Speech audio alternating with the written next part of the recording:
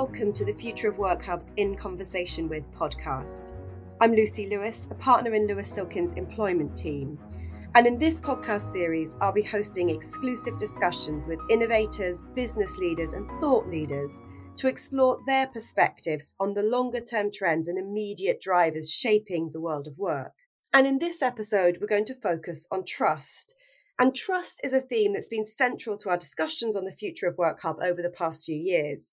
And I'm really excited to be joined by Penelope Mantzaris. Penelope is the Senior Vice President at Edelman Data and Intelligence and Deputy Head of Human Intelligence EMEA. Edelman is a global communication firm that partners with businesses and organizations to evolve, promote and protect their brands and reputation. And Edelman Data and Intelligence, or DXI as it's known, is a global insight, research and data analytics consultancy which brings together data, insight, analytics, research and data science along with AI capabilities of Edelman. And Edelman is really well known for its Trust Barometer, an annual global survey of more than 32,000 people across 28 countries, and it's been measuring trust in our society for more than 20 years. Penelope has extensive experience across brands, trust, reputation, customer experience, and importantly for us today, employee engagement. And it's absolutely the perfect time to be speaking to Penelope because Edelman's 2023 Trust Barometer is hot off the press. And I'm really looking forward to discussing that with you today alongside Edelman's research and what that means for the world of work. So welcome, Penelope. It's really great to have you with us.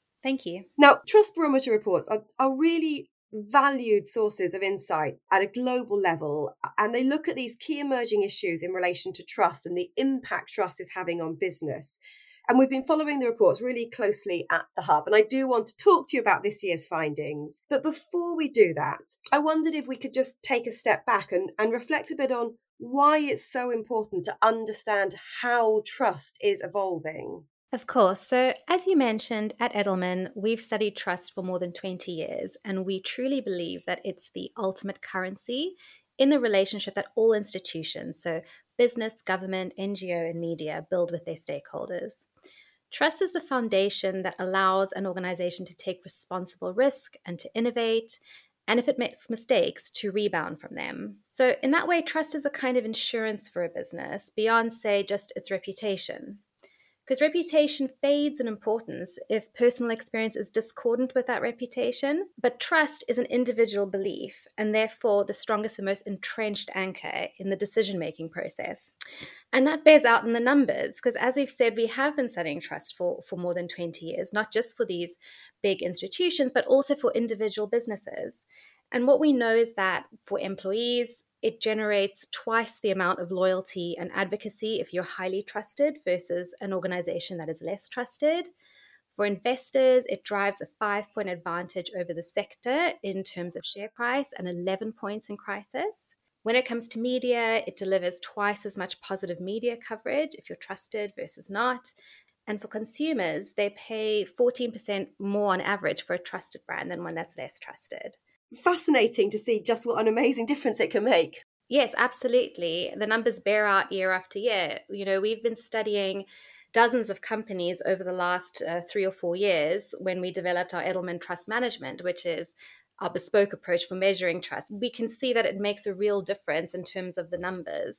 The other thing that I know Edelman has shown, I think this is fascinating, is that trust is fundamental to organizational resilience. I think that Edelman's shown that a trusted organization can be 8 times more resilient. It's, amazing. And we all had this sort of expectation that we'd go into 2022 and perhaps we'd see a return to normal after the pandemic. And it hasn't really panned out like that. You know, we've had Russia's invasion of Ukraine. We've seen huge geopolitical disruption, and volatility. We're seeing ongoing climate shocks. And of course, at the moment, we're all managing the cost of living. And in that ever-shifting landscape, I'm really interested in your views about the way trust has evolved, particularly in the last few years, and then where we are now with the 2023 hot off the press Trust Barometer.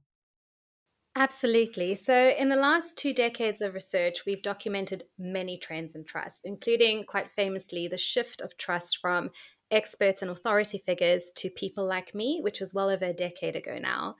And more recently, we've really focused on things like transparency, disinformation, and a trust gap between what we term the informed public, people who are more educated, have higher income, and self-report to be really engaged in current affairs, versus the general population. And all of those together really support the main theme of the recently launched Trust Barometer.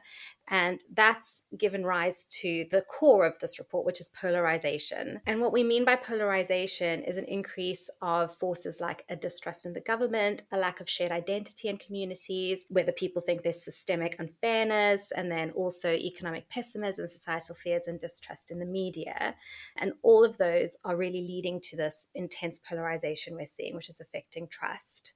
It's fascinating, and we probably all in our lives, when we reflect on it, can sense that sort of feeling of polarization. What do you think is leading to that increase in polarization? Well, there are a number of forces coming together. Anxieties about the economy, as you mentioned, imbalance between the major institutions of business, government, media, NGOs, the mass class wealth gap, and also the battle for truth and the disinformation age, as it were. One of the major findings this year is that there's been a dramatic collapse in economic optimism around the world. So year after year, we ask people how they feel about their economic prospects. Do they think that their families will be better off in 5 years' time? And over the past few years, responses to this question have been quite steady, but over the last year, we saw a drastic 10-point drop. 24 out of the 28 countries surveys are reporting all-time lows, including every developed market. This means that globally, people are much less confident about their financial prospects than they were even a year ago coming out of the pandemic. And that economic fear is one log on a bigger fire of fear and anxieties,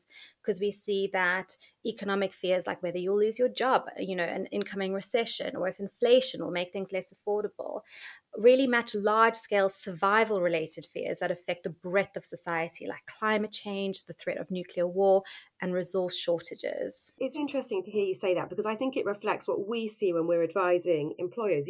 Just within businesses, there's a lot of fear, a lot of day-to-day anxiety, and there's a need for stability. But I guess the question for you guys is, who do people turn to for that stability? Where do people find that? So when it comes to the four major institutions that we look at, so business, NGO, media, and government, business remains the only trusted institution. So we ask and have always asked the same question, which is, how much do you trust this organization, whether it be business, NGO, media, or government, to do what is right? And that's measured on a 9-point scale. Our high trust is measured on whether someone has given a 7, 8, or 9 on that scale. And if that totals over 60% of people, then that institution is highly trusted. And business is the only trusted institution.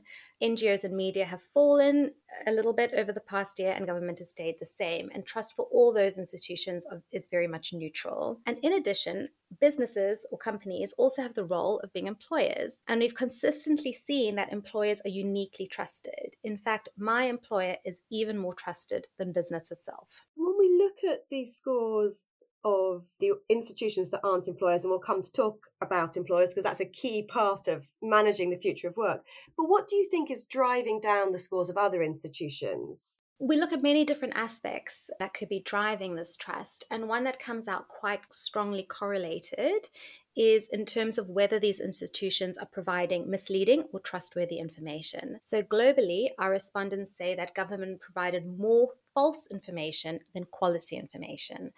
And media, traditionally the guardians of information, provided just as much unreliable as reliable information, whereas businesses and NGOs are both seen as providing much more trustworthy information. And this is even stronger when looking at the information provided by your employer. We've talked a bit about why the trust scores in other institutions might be reducing, but what does that mean in terms of individuals, so an employee's approach to trust? So, great question. On the one hand, we see that conventional societal leaders are distrusted. Government leaders are the lowest, followed by journalists and general CEOs. But on the other hand, we see that trust is very much local, and people trust those that they have real world interactions with, like their neighbors, their co-workers, and really importantly, from an employee point of view, the chief exec of their own company. And that's a really, really useful way to get into talking about the workplace and the trust that employees have in the businesses. And, you've talked about businesses retaining that bastion of trust, of stability. Institutions have seen a reduction in score that businesses haven't seen. What do you think that means for business? What opportunities does that bring? So you're correct. As well as being trusted, business is once again the only institution that is also seen as competent and ethical. In fact, business has increased its ethics score for the third straight year, rising 20 points since 2020. And the reality is we can't assume that the rise in the ethics rating for business is the result of the entirety of the business world waking up one day and deciding to be more ethical. Rather, what we see in the data is that consumers and employees are both applying pressure to business, buying brands that match their values, wanting to work for companies that have a positive societal impact. In fact, 69% of people agree that having a positive societal impact is a strong expectation or deal breaker when considering a job. And business is responding to market needs and demands, particularly as there's no sign that this pressure is letting up. People also overwhelmingly want more engagement from business on a range of societal issues, which is where the opportunity is. People are 6 times more likely to say that business isn't doing enough on climate change or inequality compared to doing enough. What that tells us is that there's a mandate for business in general to do more. Of course, this doesn't translate into a blanket expectation for each company to wade into every topic, but recognizing the pressure will exist and purposely choosing when and how to get involved based on your company's business context, values, stakeholder expectations, and other factors is vital. And beyond business, as you pointed out, in a world swirling with anxiety, uncertainty, and continued trust declines, it's really my employer that acts as the last frontier, the last bastion of trust. In fact, over the course of 2022, the employer trust advantage, i.e. the delta between the high trust people have in their employer over the trust they have in all 4 institutions, including business, has increased to a record high of 21 points. In the UK and the US, we see a trust delta of 30 and 27 points respectively. It's not a new trend, but it is at the highest that we've ever seen.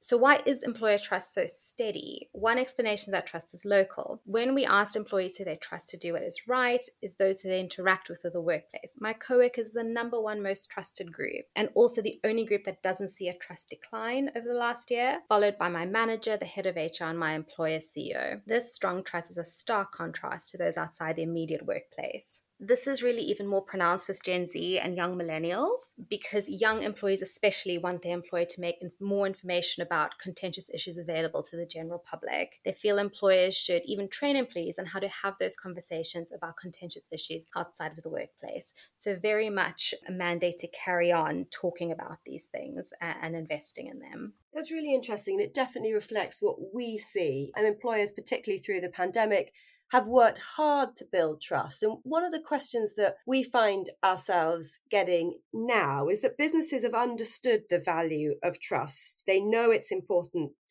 to cultivate trust inside their organization, so with their employees, but also outside their organization. You talked about the value of trust in terms of customers and consumers and brand. But one thing I think businesses have really been concerned about as we look ahead, and you talked a bit about confidence, economic confidence, and businesses are also facing those challenges. They're looking ahead thinking in the next year, the next 12 months, we've got some quite difficult business decisions to make. But one of their concerns is we've worked incredibly hard, particularly through the pandemic, to build and retain trust. And I know you've got lots and lots of experience working with clients, supporting them on their journey of building trust. And I'm really interested to hear your thoughts on how a business can go about facing those really challenging, difficult decisions without that impacting the trust that they've worked so hard for. Absolutely. So first, let's examine how employers are earning trust at the moment. So what I'm going to talk about now is based not on this most recent trust barometer, but one from a few months back, which was focused specifically on building employer trust. So we looked at 39 different characteristics of an organization that could impact on how much people trust their employers. And we found the number 1 driver of trust is employers who are trustworthy sources of information about contentious issues. And the second driver is those employers that make employees feel comfortable voicing their opinions, even when they're different from that of their boss. Statistically, these are more likely to increase trust more than paying a fair wage to employees. So really key. Then, of course, there's workplace culture. It's critical to ensuring employees feel comfortable discussing divergent opinions, having a zero tolerance policy for personal attacks or hate speech, or providing resources for employees to use if a coworker acts disrespectfully towards them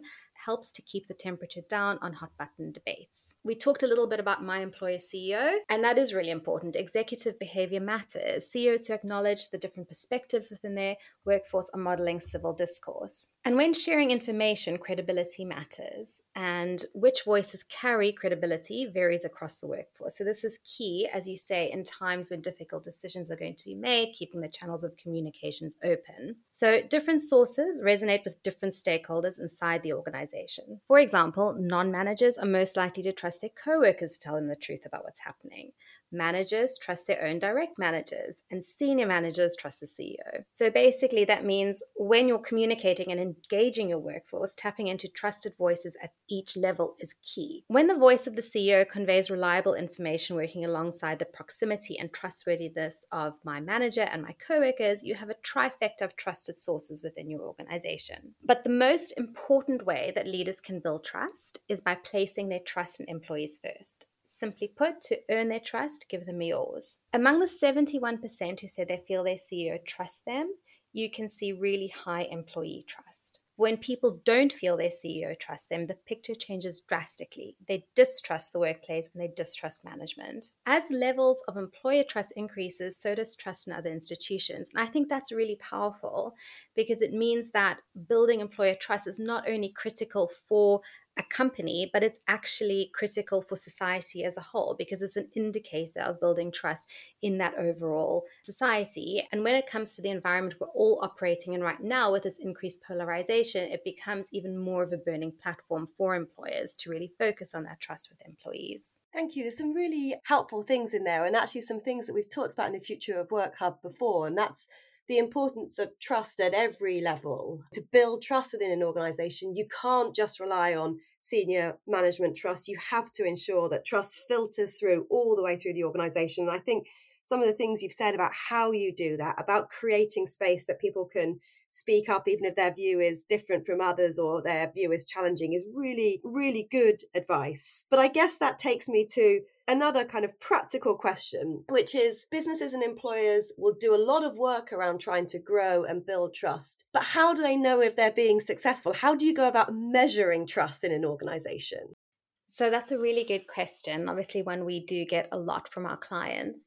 Trust is this quite nebulous concept, really, but very important. Hand in hand with our trust barometer that we've done for 20 years, about 5 years ago, we started to build our framework for measuring that trust in individual organizations, which we call Edelman Trust Management, or ETM. And through many different pieces of research, we did a lot of talking to academics, we did a lot of tracking businesses, share prices, levels of trust in different markets. We did a lot of online secondary analysis to see what was written about companies, aggregate that, and so on to build this framework. And really, this framework hinges off the main trust score, which is, as I spoke about, do we trust an organization to do what is right? But within that, we found 5 dimensions that really are able to explain about 90% of the trust in any organization. And it's slightly different for every industry. It's different for every client. And those 5 key points are: how does it resonate with myself? Is it dependable, reliable? Is it good at what it does? And so on. And within each of these, there'll be other different aspects of an employer or an organization that feed into all of these dimensions. And that's what we use to measure trust in an organization. So understanding which of these dimensions are most important to your organization, and then understanding what are all the different components that impact on those dimensions and how you can move them positively by things that you do and also by things that you say. That's been really helpful and really interesting to hear how you go about measuring trust, because it can feel quite a nebulous concept. But now we understand that's what you've got to do. You're the CEO of a business. You're really focused on trust. What are the things that you really need to be putting your mind to in the next 12 months?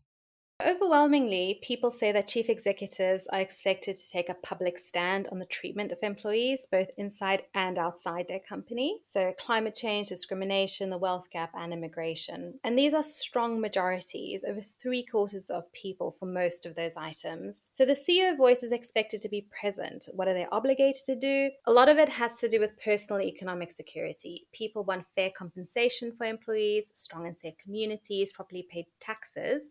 and skill training for employees who are displaced by automation and other technologies. Thanks, Penelope. We're running short of time and it's been totally fascinating, but there's one more question that I would like to ask, and it's something that I'm asking all our guests in this 2023 podcast series, because what the last few years have done is shone a light on the future of work and the huge amount of opportunities and challenges that lie ahead. What I'm really interested to hear from you is what you think is missing from the current conversation about the future of work. What are the things that aren't getting the attention they deserve, and why do you think they're important? I think the biggest thing for me is still around the return to the office debate, really understanding how hybrid working works at every single level. So at all of your levels, your non-managers versus your managers, what everybody needs from the work environment in terms of training, in terms of development, in terms of maintaining culture is going to be key, because I think at every single level, people need different things. And I think also with Gen Z and younger millennials and people maybe who have started in the workplace remotely during COVID, really showing them what the benefit of the office is in terms of training, in terms of co-worker relationships.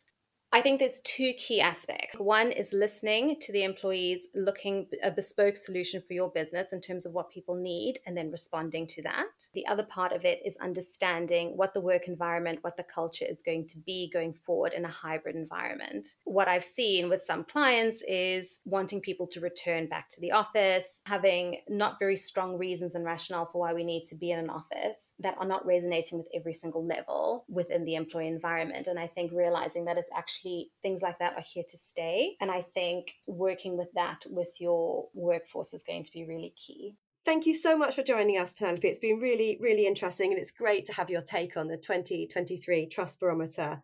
If you're listening and you'd like to find out more, you can access the 2023 Edelman Trust Barometer at edelman.com/trust/2023 trust-barometer. Thank you very much for joining us.